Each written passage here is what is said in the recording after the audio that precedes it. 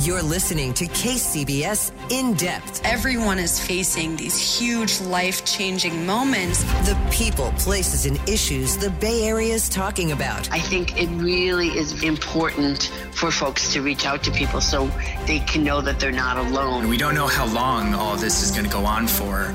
And from an emotional standpoint, psychologically, that's a really difficult thing to grapple with. This is KCBS In Depth. Another start to fire season, another reminder that we are living in a new, far more destructive normal. But California is, of course, no stranger to fires. In fact, if you go back far enough, the state's annual wildfires likely burned far more broadly than they do even today. So how did our current fire disasters become so disastrous? I'm Keith Menconi. This is KCBS In Depth, and today on the program, we'll discuss why the new normal is the result of some pretty abnormal fire practices in California and what it might take to bring our wildland back to a more natural, fire-resilient state. For that conversation, we're joined now by Bill Stewart. He is a forestry specialist with UC Berkeley and also the co-director of Berkeley Forests. Bill Stewart, welcome to KCBS In Depth. Thank you, Keith. Also joined by Malcolm North. He is a forest ecologist with the U.S. Forest Service and a professor at UC Davis. Malcolm North, welcome as well. All right. Thanks for having me, Keith. So there's just a little bit of recent news to highlight on this front. California actually just signed an agreement with the federal government in which both sides plan to thin out millions of acres of wildland vegetation in the coming years, planning to use a combination of clearing, logging, prescribed burns. So I'm hoping to dig a little bit more into the specifics of that plan a little bit later and talk about what it could or maybe won't accomplish. But right off the bat, Malcolm North, it seems like this plan is a recognition that our current wildlands, the way they are right now, they're too dense. And that is a big part of California's fire problems right now, no? That's generally correct, but there's a little bit of a nuance to it in that I think California has at least two fire problems, and they have different causes and different potential solutions. One of them we're pretty familiar with, which is the forest-based fire problem, in which about a century of fire suppression has really contributed to heavy fuel loading in that forest, which makes it really difficult to deal with the fires. When you get an ignition, they tend to be really severe fires that escape initial suppression efforts.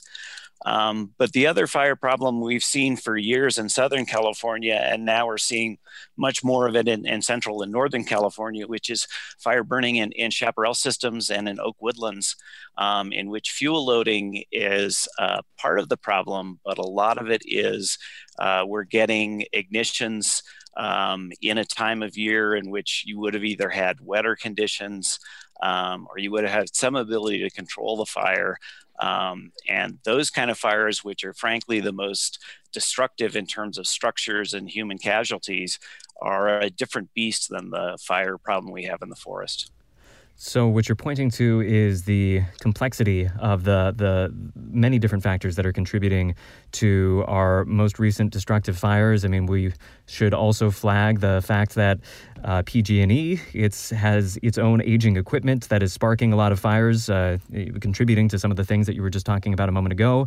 You also have homes being built out in areas where they did not used to be built out, creating new fire risks, new areas that we do not want to burn that probably once did burn, just as a natural course of the annual progression. Bill Stewart with UC Berkeley, I suppose as we try to sort through all these different factors and how they all add together, I mean, we could add to the list as well, climate change. Where do you come down as in terms of how heavily we should weight this fuel management problem? Well, I think clearly we're seeing the increased amount of fires we're having in California is the fact of having heavy and continuous fuel loads across all sorts of vegetation types. But I think it's also important to remember that when you look in the last 20 years, of all the acres that are burning, only about 20% of those acres actually occur in managed forests. The other 80% are in what Malcolm talked about, in chaparral and grasslands and shrublands and woodlands. And so the focus on forest management as a solution, that's only really going to address 20% of what's happening. And so those other areas are going to require a very different mix of activities to break up the continuity of that fuel somehow, maybe with prescribed burning or other things like that. So we don't have as much of that going on at the same time. So I think that's important to see. There are really lots of things can catch fire in California. Bill Stewart, sticking with you, walk us through the history. Obviously, the fire ecology in California, you go back 150, 200 years ago, it looked quite a bit different. Tell us a little bit about what it used to be like, or our understanding of what it used to be like, and how things have changed. Well, since we have the historical record, we do have record, probably the best inventory in 1900, a little 120 years ago.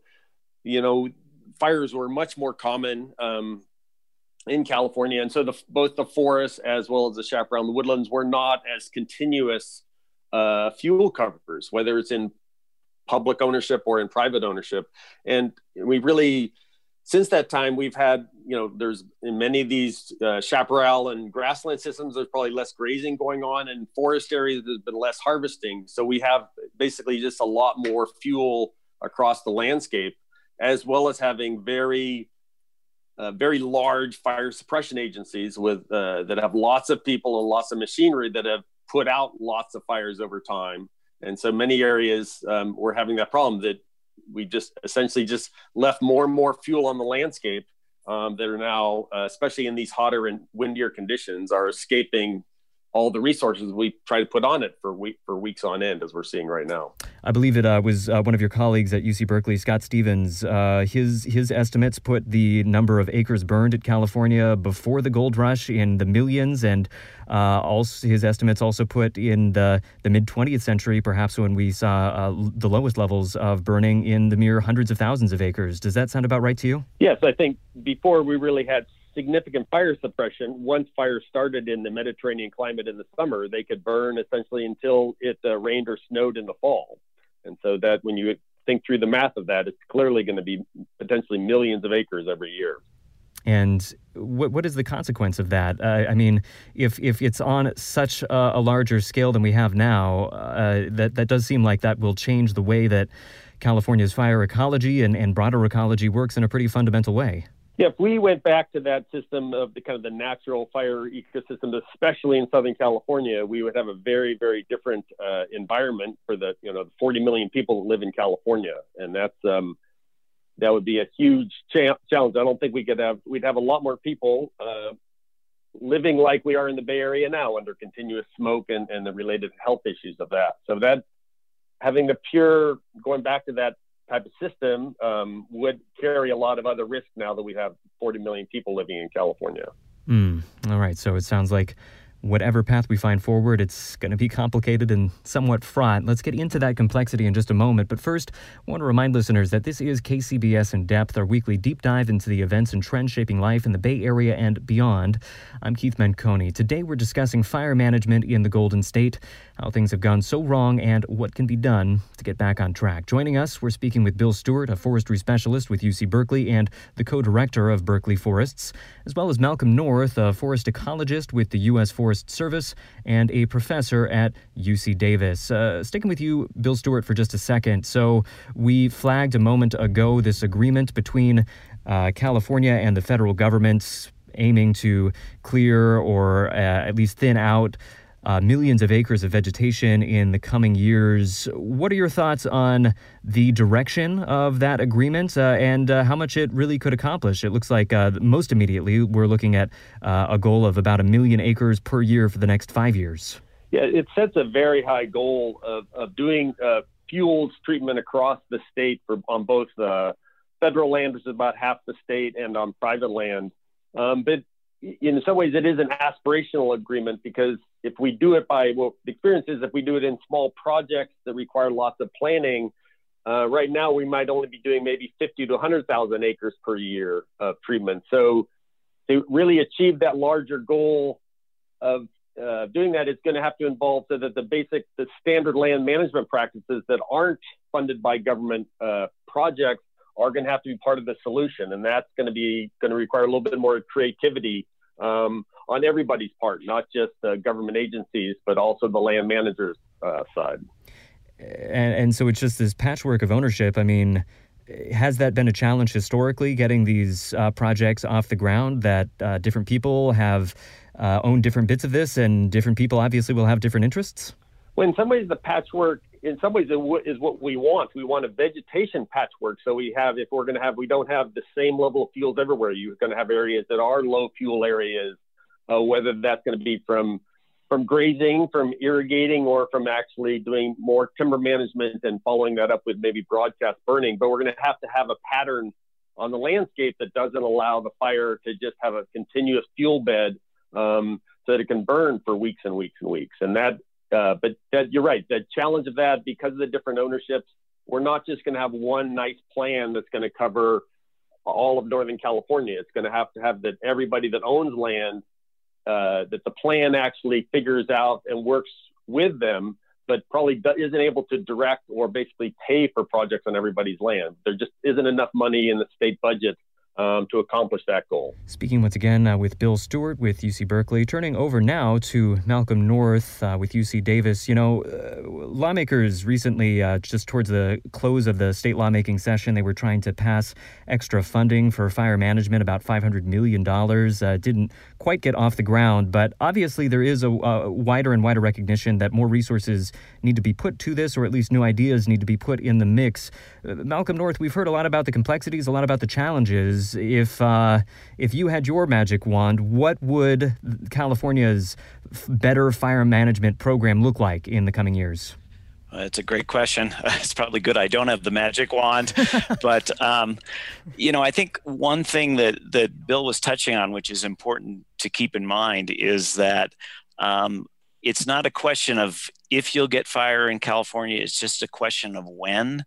And to really be effective at being able to deal with the inevitable fire, you have to somehow be able to consolidate your treatments. And as Bill was mentioning, we have a patchwork of ownerships and constraints in different areas, which has always made it difficult for us to kind of block together these treatments so that they actually can slow fire down or, contain fire.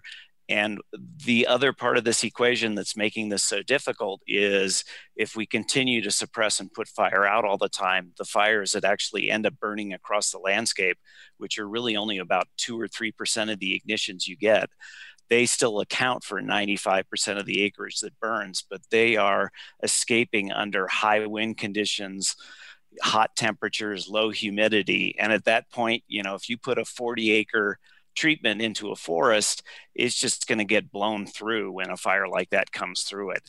So to my mind, one of the things I would want to do if I had that magic wand is create incentives for consolidating these treatments into large blocks that might actually be effective at dealing with both fire and the increasing mortality we get from drought events. But having a whole bunch of 40-acre treatments spread out across the landscape in the end doesn't do you much good when you have fire of the magnitude that we're getting these days.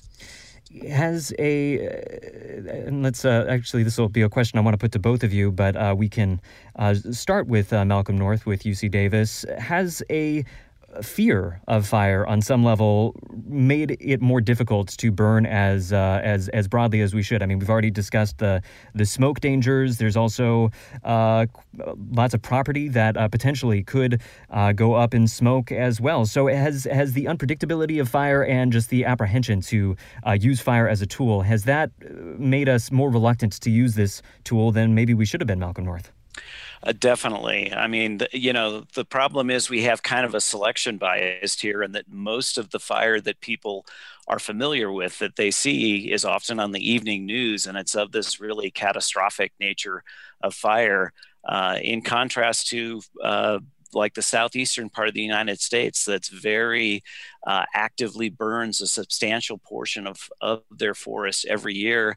And the culture's developed with that, and people are much more comfortable with seeing fire used on the landscape. But when the fire that you mostly see is the kind that's burning up homes and chasing people out of neighborhoods, there's understandably a lot of reticence about putting more fire onto the landscape if that's what you're used to picturing fire doing. All right. Well, I want to turn things back over to Bill Stewart. And I know that a big part of your work has been studying the relationship between industry and fire suppression. And obviously, there's just going to be, whatever solution we're going to find, there's going to be a lot of different people doing the work. So I'm wondering if you could share whatever insights you have about what role, private industry could play in all this. Well, yeah, I think, I've done a lot of work looking at empirically to really what the big timber companies have been doing to manage their land, because these large and hot fires we're having now are burning up a lot of what they were hoping to generate for revenue. But, they typically, the private lands have about half as many trees, how much as tree volume per acre as the Forest Service. So they've already thinned out their forests. But, what they have lost when I started my career, they did do a lot what they call broadcast burning, where they did essentially burning after they did their timber harvest to reduce a lot of the fuels. We've kind of stopped doing that.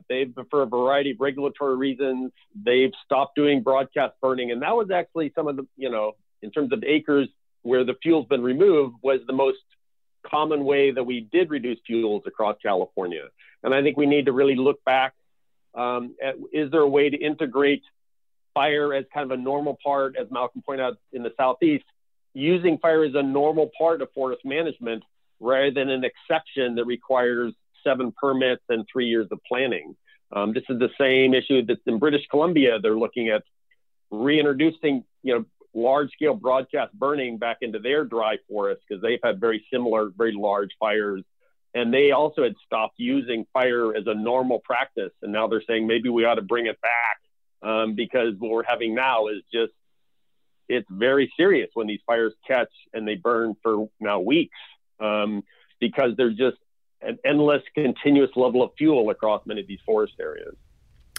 All right, a lot of topics to pick up right there. Real quick, I want to remind listeners one last time that they are listening to KCBS In Depth. I'm Keith Manconi. Today on the program, we're turning to nature for some clues as to how California's fire season got so destructive and what could be done to make things better. For that, we're joined now by Bill Stewart. He's a forestry specialist with UC Berkeley and the co-director of Berkeley Forests. Also joined by Malcolm North, a forest ecologist with the U.S. Forest Service and a professor at UC Davis. Sticking with you, Bill Stewart. So a lot of these issues,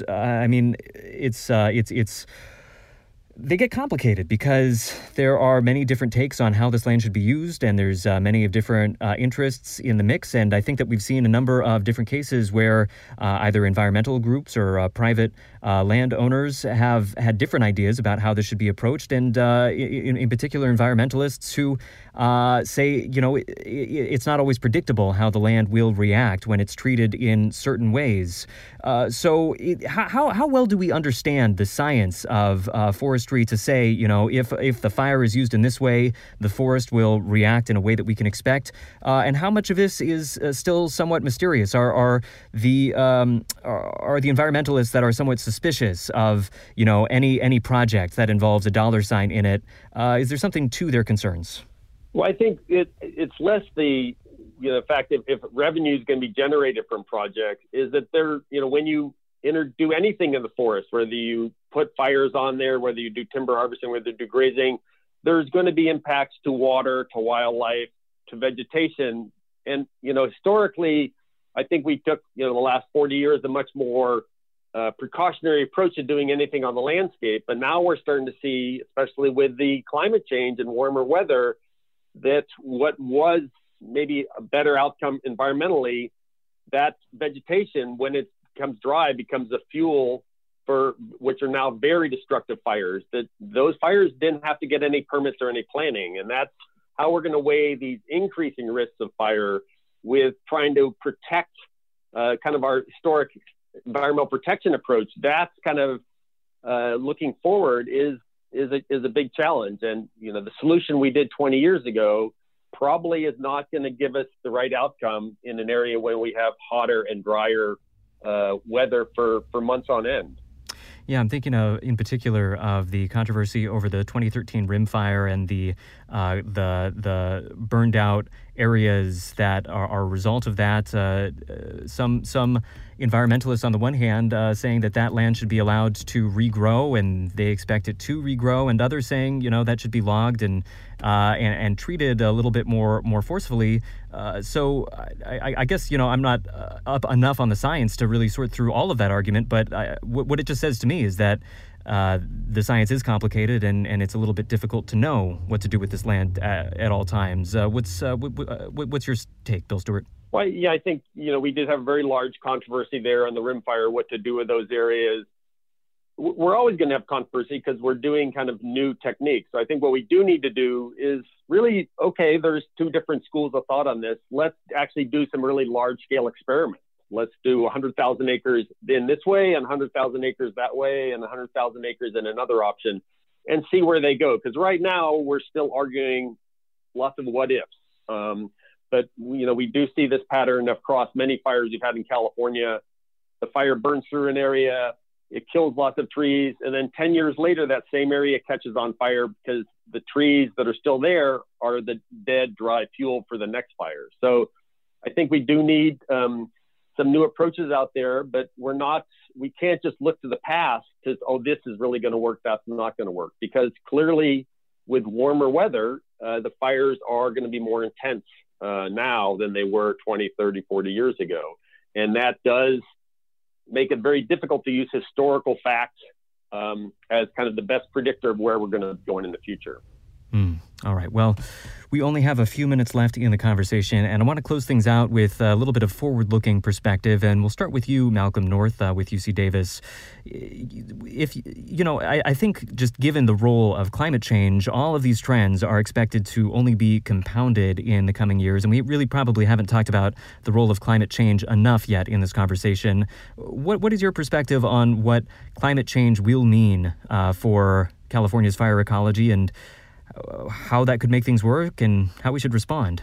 Yeah, it's a great question with a lot of unknowns. I think that in forest systems, it's pretty clear already that climate change is extending the season of fires. I mean, we almost have year-round forest fires now, simply because the fuels are dried out and the opportunities for ignition are there given how warm it is and the lower humidities.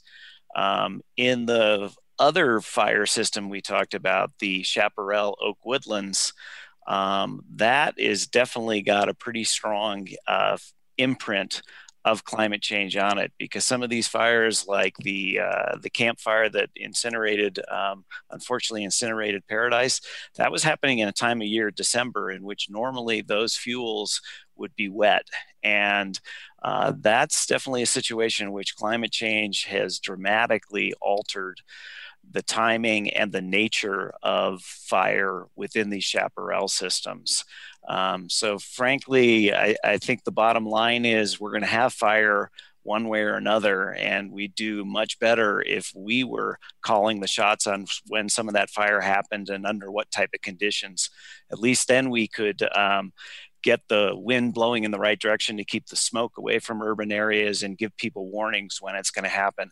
Right now, the tail is wagging the dog, and we are in a tough situation as long as we try to continue putting out all these fires with climate change in the background, pushing them to become more frequent and more intense.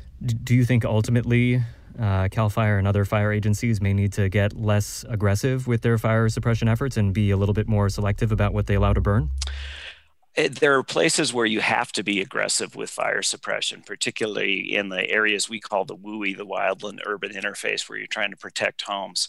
But certainly a step that I think a lot of scientists and a number of managers would support is identifying areas in which they're further from homes, they're more remote, and getting ignitions, whether they're natural lightning ignitions or prescribed fire, to reduce the fuels on those landscapes would be a huge help. So we have to start learning to live with fire rather than always with the Smokey a Bear approach, putting it out.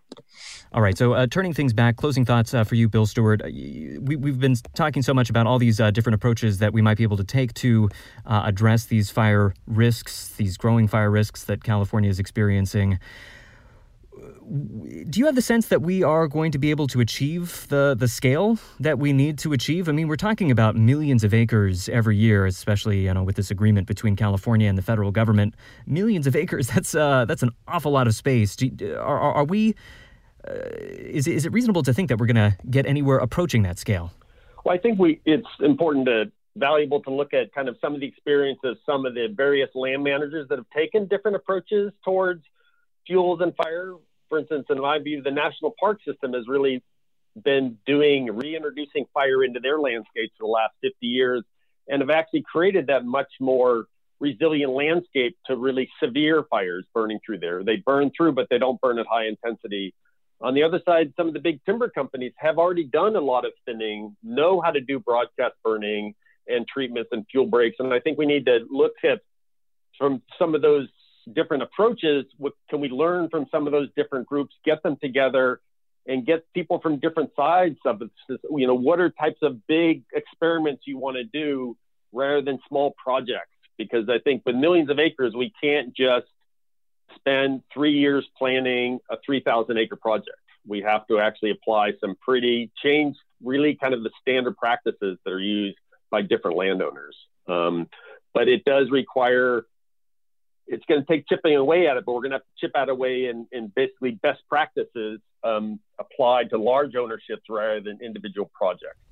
Closing thoughts, are you hopeful? I think we're going to make progress, but I do think we're going to see, unfortunately, we've been seeing, especially around the Bay Area, I think we're going to see more smoke and more fire because they're putting a lot of resources on these fires and they've had a hard time putting them out. So unfortunately, I think we're going to start to see these big fires around the Bay Area burning in areas that aren't forests. These are shrubland systems, grasslands and woodlands, but they're, even with all the bulldozers and aircraft and people, they're still burning. And unfortunately, we're going to, I think, start to see more of these, not every year, but in a decade, there's going to be more and more fires in the Bay Area. We're going to start to feel like Southern California.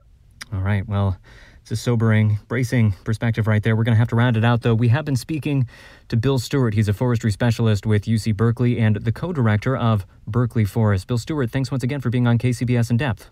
Well, thanks for the opportunity, Keith.